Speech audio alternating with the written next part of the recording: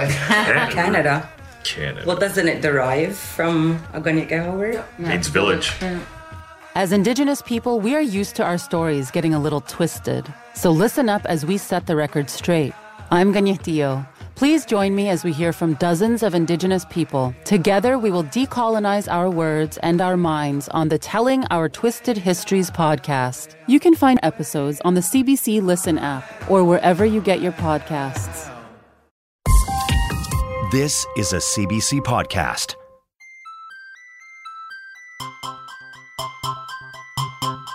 People are curious, and that's great. But there are some questions you just shouldn't ask, or at least not like that. I'm Harvinder Vadva, I'm Elena Hudgens-Lyle. and this is Inappropriate Questions. Let's get inappropriate. Harv, I'm curious.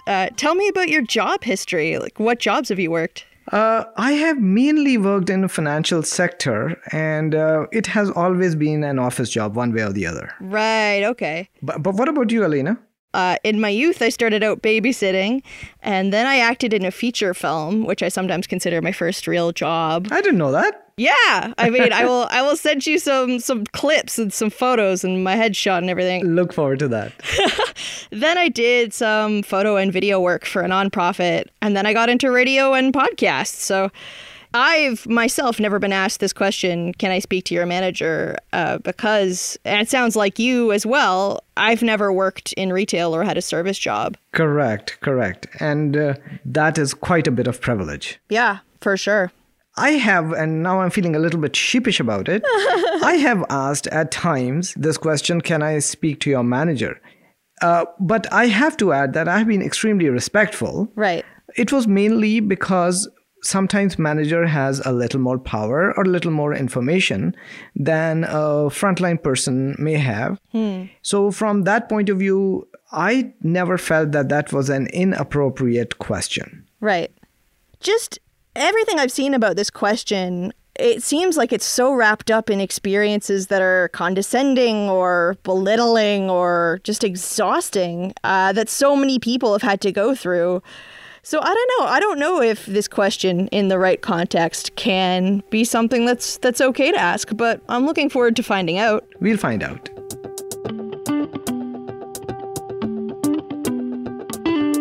It's like the only thing you can do is a threat if you're not getting your way. You're like, I'm going to speak to your manager. We're equipped with the same information. Just because I'm young doesn't mean I don't know what I'm doing. We dehumanize the people who work in those spaces. Jason Suerte Felipe has been asked this question a lot, as a cashier and then as a supervisor at a home goods store. I connected with him to chat more about why people ask to speak to the manager so often. Can you tell me about a time you were asked, can I speak to the manager? One that comes to mind, I had a customer come in trying to return a nightlight, but it was well past the 90-day return policy. Right. And of course, she didn't back down as one does. And she asked for the manager. This is where she asked for the manager. The manager comes in. She agrees on my side and says we cannot take it. But the thing is, the customer kept on asking, kept on arguing. And at the end of the battle, I guess, she got her way. My manager at the time, she said, you know what, just do it. It's only a couple of bucks. Right. So I thought it was just going to end there. And I tell her, I'm like, okay, do you want to grab, the replacement? And we can just do it here. I'll wait for you. I won't take anyone else from the line. Immediately, she just looks at me. She's like, I'm not going to get it. I'm like, yeah. I was like, oh, wait, excuse me? She's like, that's not my job. You're going to get it. Oh, gosh. Plain and simple, just telling me what to do. And I said, you know what? Okay, fine. If this will make you happy, if this will get you out of the store. Yeah. So I go over there. I go to Lighting and Furniture, get her, her nightlight. And she's examining it like it's like a golden nugget. And she just like, you know what? No, not this one. Get me another one. So, and I picked out the cleanest looking one. I tested it out a few times. I come back. She says, no, not this one. Get me another one. Oh, gosh. Oh, and then I decide, you know what? let's just get this over with. I walked back over there, grabbed a bunch. Right. And I went back. I'm like, here we go. And just laid it across the table, just like toppling over each other. I'm like, here we go. I'm sorry, but choose for yourself. Right. I'm not going to go back and forth. That's not my job. Here's a buffet. But she finally decided that she liked one. And then she said before she left, she was like, that was terrible customer service. Oh. And I'm like, excuse me, but I went out of my way to help you get the item that you weren't supposed to get accommodated for in the first place. Why do you think people so often ask to speak to the manager? Let me first preface this by saying I think everyone should work retail at least a year. Right. Just to understand the basic understanding of, human interaction. And that's the thing with these customers. They think they can get away with it if they complain to management. Everyone's well equipped with the right return policies, how to talk to customers. But the thing is, when they don't get what they want, they belittle you. And, they force it until they get what they want. So why do you think people feel comfortable belittling you until they get what they want? To me personally, I think these customers don't think retail is a real job. They think it's like bottom of the pyramid, like scum, if I'm being honest. Right. Because that's why they think, they can just tell you whatever they want. They can just say whatever's on top of their head. Because it's like, oh, I don't respect you enough to, follow with your rules, even though those rules are set in place. Right. When I think about it, just about my base assumptions about retail jobs, I often think that they are stuff that like maybe a younger person would have. Yes. Or that, you have when you're younger and then you get like an office job or something and somehow that's the pinnacle. Right. But really that's, there's no real hierarchy of jobs, or there shouldn't be. Right, exactly. Like all jobs take skill and thought. Right, because most of the people that work retail, they're young. They're teenagers or like young adults. They're working for minimum wage. Yeah, like we're not there to ruin your life. We're not there to ruin your day. We're just there to work. Like we're doing a job. Has anyone, do you think, ever? Okay, well, maybe going to the fact that you were a supervisor. Okay. Were you ever not believed to be the supervisor or to be in a position of power? Yes, actually. Oh my gosh. Yeah, it's like the best thing. Just saying, oh, can I talk to manager? I am the manager. I love when that happens. Yeah? How do they usually react to that? Usually it's a shock, especially because being young. Like I'm 24 years old, so yeah, people don't see authority as a 20-something-year-old. People see authority like your age. Sorry to say it. Yeah, but like you look wiser, you look older. Like they're immediately telling you like you can't be because you're young and you don't know anything. Huh. But it's like, again, we're equipped with the same information. Just because I'm young doesn't mean I don't know what I'm doing. Yeah, for sure. And going back to the age thing, I think, again, that's another reason why they attack the younger people more, because they think they can, like, get them to cave in. Interesting. So they think, the younger people will be more intimidated. Yes. From the sound of it, a lot of the issues, though, that people are going to the manager for can be dealt by you, or even by you when you were just a cashier. Yeah, I was going to say even a cashier. Like I said, we're dealt with the same training. We're dealt with the same understanding. Yeah. But it's that pyramid. Like, are you a cashier? Okay, no, let me talk to a supervisor. Oh, you're just a supervisor? Okay, let me talk to a manager. And it even comes to a point where it's like, you're just a manager? Let me talk to corporate. And that's like the king of like, wow, okay. Yeah, no, that's dedication. Like I said, it comes with a title. Title comes power. Yeah. So cashier doesn't really have that much power, unfortunately. Yeah. Has anyone ever asked, can I speak to your manager, in your experience, in a way that, hasn't felt condescending or rude? Are there ways that you can ask this that aren't so loaded? Let me think about that. Because I would say 9 times out of 10, it comes off as rude and condescending. But to answer the question, first of all, don't yell. It's pretty simple. Yeah. It's pretty simple, really. Like, it's just, you wouldn't talk to someone you love in that manner, Right. I don't know, just keep in mind they're just doing their job.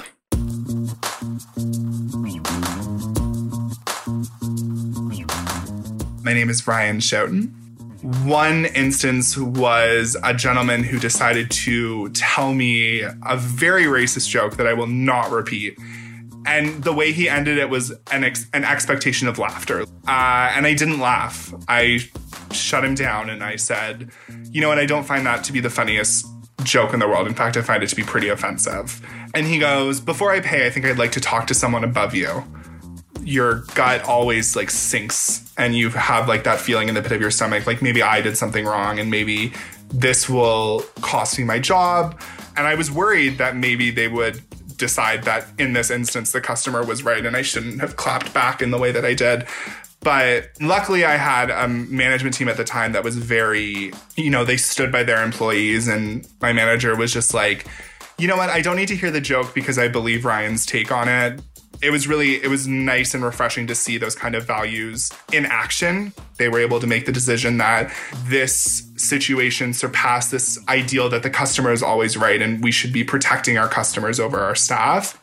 Because sometimes I feel like a lot of corporations talk a really big talk and make blanket statements, but to see another, employee, manager enforcing those values was very nice to see.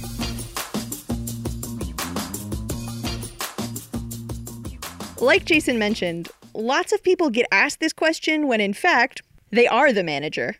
This question can reveal a lot about who we think is in charge and who we think isn't. Asha Allen Silverstein owns The Beauty Collective, a workspace for beauty practitioners. She recently wrote an open letter about racism she's experienced as a Black business owner, including being asked, "Can I speak to the owner?" Beauty salons get a lot of sales reps coming through.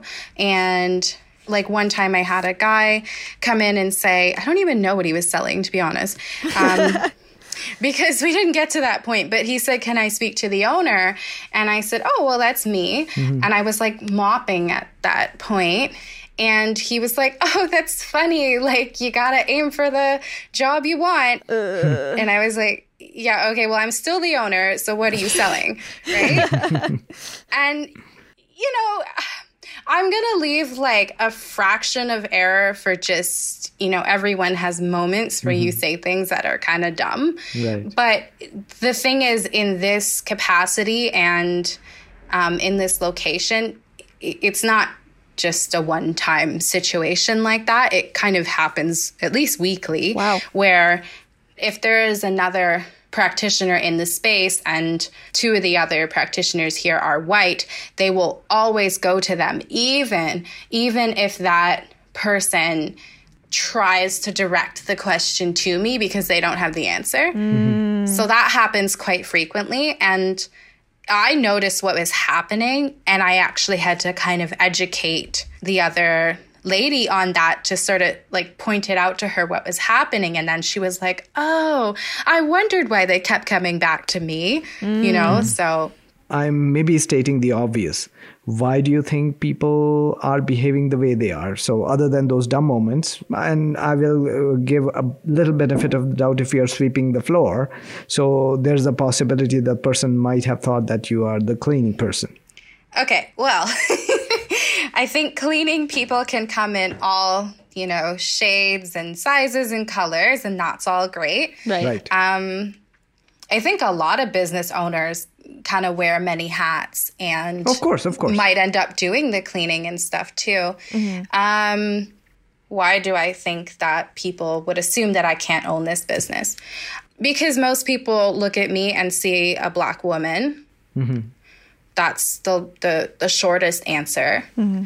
There are a lot of stereotypes that go along with that, and a lot of assumptions and a lot of unconscious bias. Mm. And in this society, and I guess a lot of other societies in the world as well, there are limitations to what people believe someone of a certain color or background can be, or can own, or has the ability to do. Mm-hmm.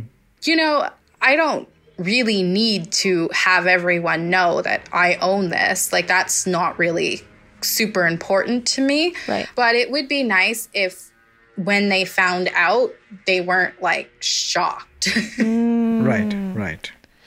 Tell us more about that shock. Like when someone gives you that reaction, how do you find yourself reacting to that?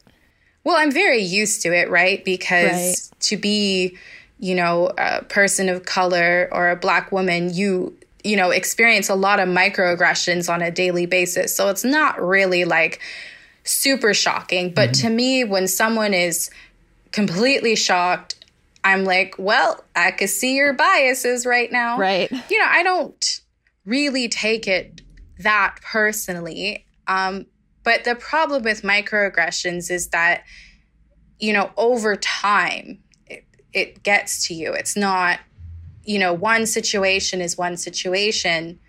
And if that happened like once a year, I don't think I would be talking about it. Yeah. But if it happens enough that it kind of, unconsciously erode your belief in yourself. And when somebody is disbelieving that you own the place, to me, it's a disrespect. There is, in my vocabulary, there is no other word for it. Yeah, I don't think people are consciously trying to, be disrespectful. But I think what the Black Lives Matter movement and COVID and all of this is kind of brought to light is that people are just not that aware of kind of what's going on with other people around them. Right. And so it sort of feels like a lot of white people just discovered that we existed and that we were having some issues. And so we're conditioned to kind of downplay our experiences. So when I first had that article written about the space, and I think the title was something to the effect of, shop owner dealing with racism, part of me was like, oh my God, like, are my clients going to think that I think this about them? And was it that horrible? And then you're like, no, like I shouldn't have to deal with this. But the thing is, we've been dealing with this and 100 times worse for like 400 years. So I guess over time you get desensitized. Right. Because you have to maintain relationships with your clients, do you ever feel the need to shrug off a microaggression when you'd rather call it out and be frank with them? You have to pick your battles, and with everything in life. Yeah, a lot of times you just kind of swallow and go, okay. The worst part is when it's coming from someone that you kind of like and they're like really nice. So then you don't really want to cause like a whole scene or whatever. Yeah. And on that note, it wouldn't almost be appropriate in a social sense to address those things before 2020, before this huge Black Lives Matter movement, because it just, you weren't allowed to say those things. Like the most freeing thing about this movement and about this time is that we are allowed to talk about our experiences. We are allowed to bring it up. And I can't tell you how amazing that is. Right. Because if you said something before, it was just not polite. I mean, it's interesting. It seems to be like a dynamic, a power dynamic between like a white woman customer. We've heard a lot about this idea of a Karen lately. See your smile. It's kind of fascinating how many people have seen that person at their jobs and have gotten this kind of question from someone who fits that description. Karens are alive and well. No further questions. Yeah, wow. You always have to try and make clients happy. So Karen or not, I don't know. I'm just used to calming people, reassuring them, all of those things. Like before they get to an episode, which is what we've come to expect in terms of Karens. And then they go, can I speak to your manager? And then the phone comes on and they start recording and then it turns into a hot mess. I feel like I'm really good at like calming down the Karens. Right. So Asha, for things to get better, what changes would you propose? Yeah, I'm hoping that my clients will at least see me as more of a human. And if they can get close with me and feel comfortable, because beauty is very intimate, you're like up in their face and you're usually seeing them without makeup and you're trying to, enhance them, right? So there's a certain bond.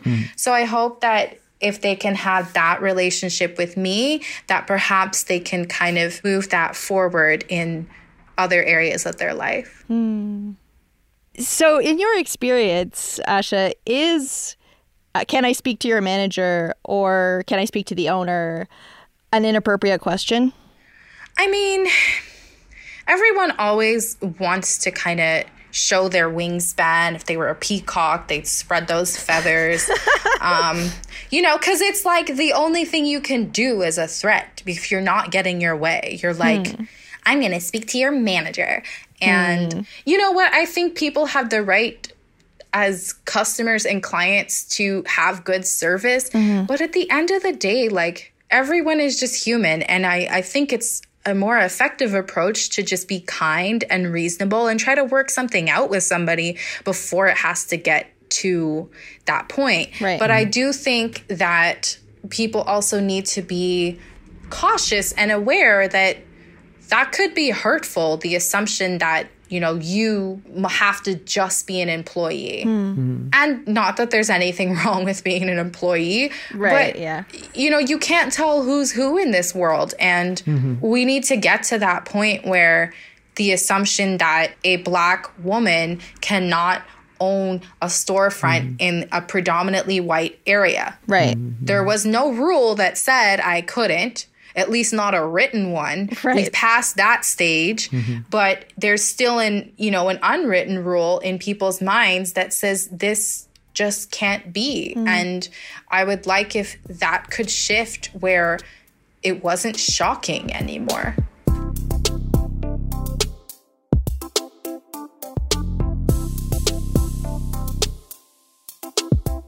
Hi, I'm Grace. I am a writer and artist, and being that, I have spent a considerable amount of time in retail over the years.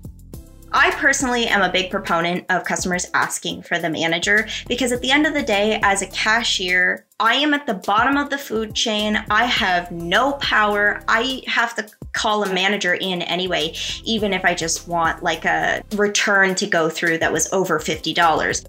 People seem to think we have all of these magical powers that we can just change company policy and make exceptions and all that, but we're tightly restricted to what we can actually do. Calling a manager is like getting an adult who is allowed to do things into the room. They have the power to say, I understand that's the policy and I'll make an exception. I think you should ask to speak to the manager because at the end of the day, there's more of a power balance that's fair. Bullying, a cashier or other employee, it just isn't the way to go. If you're going to get rude with someone, get rude with a manager.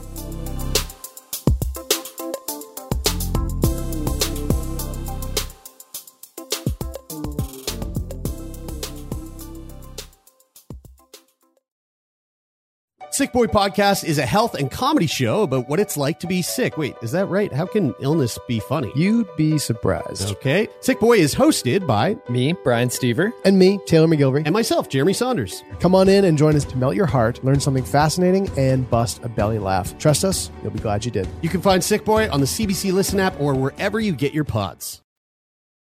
So far, our guests have been speaking about a problematic dynamic between workers and customers. And it has to do with biases towards the employee's race or their age or similar factors. Yeah, these assumptions about who has power seem to click in so automatically when someone walks into a business. I'm curious about where this all comes from. So we're speaking to Dr. Laura Morgan Roberts, a professor of practice at the University of Virginia. Her background is in organizational psychology, which is the study of how people interact at work. And one of her main focuses is on race and diversity in the workplace. We have been hearing a lot of stories of mistreatment of retail and service workers. From your point of view, what are the reasons we as a society have come to this? We've moved into a sphere of operating where I mean, when I was a kid, like the Burger King tagline, "Have it your way," was a big deal. Like that was a differentiator. Yeah, Burger King, you can have it your way. You go and you order the sandwich how you want. I mean, now it's like you better have some customization options here. Right. People can do so much online without having to interact with another human being at all. Mm-hmm. So when they go into these retail environments now, I really fear that we are losing the ability to see and engage and interact with other humans as humans. We think that everything in that space should be designed to serve us. And that is a very different orientation on a retail interaction. And it just creates a level of pressure. People don't have the same patience as they had before. Because if I'm on a major retail site, I put it in my basket while I'm watching TV, eating my kids' dinner, and I've checked out and paid, and it's going to be at my door in 48 hours, period, right? So once I'm at the store, and then I have to wait for someone to move out of my way, the one I'm looking for is not on the shelf. Heaven forbid I have to go ask somebody, where is the light bulb that I'm looking for? Right. I'm already agitated because I have grown out of the habit, of engaging and interacting in that way. So, what happens then is we dehumanize the people who work in those spaces. In the workplace, if we can make such generalizations, who gets assumed to be someone who could be an authority figure or in a position of power, and who doesn't? Is such a wide range of different workplace configurations, right? And there's so many different roles and responsibilities and org structures where there's more hierarchy or there's less hierarchy. You think it'd be kind of a toss-up, right? But in truth, there are some patterns, and those patterns align with people who have held the power over property ownership and then business ownership. We would look at these demographic characteristics of race, gender, and to a certain extent, social class, sexual orientation, which would suggest that you're a white, cisgender male. You're more likely to be granted the authority. I would have never expected that. Is this sarcasm I detect? And so we can talk about how that power is granted in formal and in informal ways through the course of an everyday work life. It's so much of it really is tied to the history of property ownership in this land. So does that also impact how the people are treated? Because now you are supposed to be serving me. That is one aspect of it. But then if you are serving me, you're also inferior to me. If a non-white person is serving you, then that person may be inferior to you. And that's where the more questions come. Can I speak to your manager or to your boss or whatever the case may be? It reenacts a script of servitude. And sadly, because of the origins of race, and racism is certainly in the U.S., but in many other countries, Black people, people of African descent, were enslaved, and so therefore were put into 400 years of intergenerational servitude. And those scripts are not unlearned overnight, with a civil war or a piece of legislation or an emancipation proclamation. That might change the law, but the script is what people engage with on a day-to-day basis. And those assumptions were baked in for a very long time around these power dynamics and who was in charge and who wasn't in charge. So for you to then see somebody who is in a service role and is Black and brown, then one, not only do you expect them to sort of be there to cater to your needs, and if necessary, to put your needs above their own needs, right? Right. So it's like a sacrificial act of catering to your needs. Like you need to be going above and beyond and, and then there's also this piece of I can exercise authority over you, whether I'm your formal boss or not. Like, I can get you in trouble. So with Amy Cooper and Christian Cooper in Central Park, you know, the world saw through a videotaped exchange in Manhattan, when he tried to ask her to abide by the rules or the laws, she immediately began to enact this script whereby she didn't like what he did. Yeah. So in that case, she couldn't call the manager. She couldn't tell the boss, but she's going to call the police. She was going to call some authority person to tell them that they needed to come to her aid against him because they didn't like how he was acting or behaving. That the dynamic transcends. Yeah. So I'm getting back to that question, and I am quite sure in 2 minutes we are not going to solve that problem. Okay. We'll try. Darn it. So how do we get out of this vicious cycle? Yeah, how can we change the dynamic? Because it seems like this goes deeper and further than just being a retail problem, or the dynamic only exists in this kind of retail and service industry. But as customers, like what can we do to change this?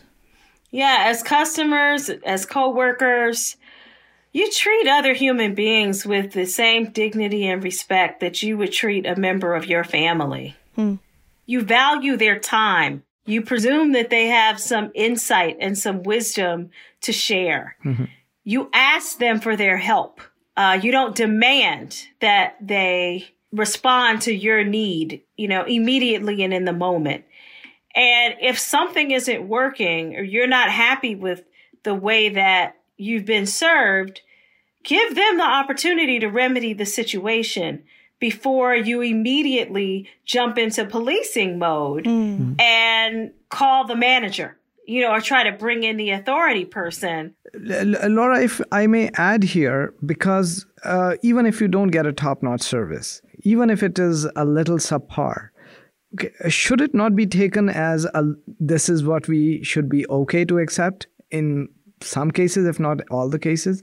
I just say, give a little grace. Yes. I mean, if you're spending TGI Fridays money, you're going to get TGI Fridays service. Like, don't expect just because a Black or brown person shows up to serve you that all of a sudden you're going to have the 5-star gourmet treatment. Yeah, let's just show a little grace. You're not bending over backwards to create the most amazing service encounter ever. Yeah. So it's okay if somebody's a little short or somebody is a little tender or a little raw or doesn't go above and beyond. Is it really a big enough deal for you to have to call the manager and report them? Was it egregious, or was it just something that, you know, got under your skin and you didn't like it? Yeah. If so, just tell them that, but don't jump to calling the manager right away.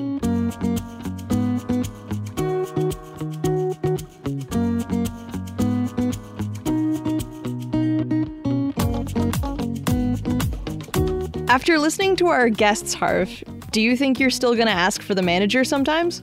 This one has me a little bit stumped. Yeah? I still think that this is an appropriate question. However, I need to be cognizant of my biases. I don't think so I have any, but then that would be a lie because we all have some biases. Totally. So note to self, pause for a second and just rethink why you are asking for the manager.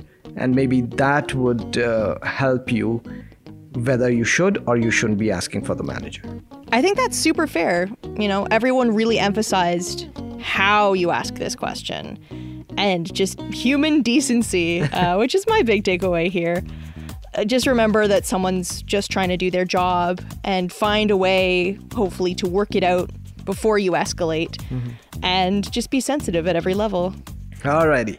So, Elena, is this our last episode? Last episode of this season, yeah. Oh. How are you feeling? It is a bittersweet moment, I should say, because now I'll have a bit more free time. But at the same time, I am really going to miss these discussions and meeting these wonderful guests. Yeah. And working with you guys. Cindy, Sabrina, Elena, it was so much fun. Yay! Well, me too. Thank you. If you've been listening this season, thank you so much as well. And we'd love to hear from you. Let us know what you thought, if there was an episode this season that stood out to you, or tell us what inappropriate questions you've experienced in your own life. We love hearing about that. You can reach out to us at IQ_podcast on Twitter or Instagram, and also at cbc.ca/IQpodcast. Thank you, folks. Thanks so much, everybody. I'm Harvinder Wadhwa. And I'm Elena Hudgens-Lyle. Thanks for getting inappropriate with us. A huge thanks to our guests, Jason Suerte Felipe, Asha Allen Silverstein, and Laura Morgan Roberts. You also heard voice notes from Brian Schouten and Grace Bevan. Every episode has an accompanying webcomic, and this week it was illustrated by Amy Walensky. You can find it on Instagram at IQ_podcast. Also, make sure to visit cbc.ca/IQ podcast for a full transcript and more resources. The notable nerds behind this podcast are Sabrina Birch, Cindy Long, and myself. The show is mixed by Andrew Norton. Our digital producers are Judy Ziyi-Gu and Sarah Clayton. The senior producer of CBC Podcasts is Tanya Springer, and the executive producer is Arif Noorani.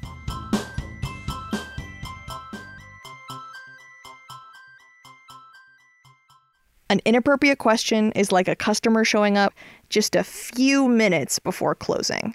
For more CBC podcasts, go to cbc.ca/podcasts.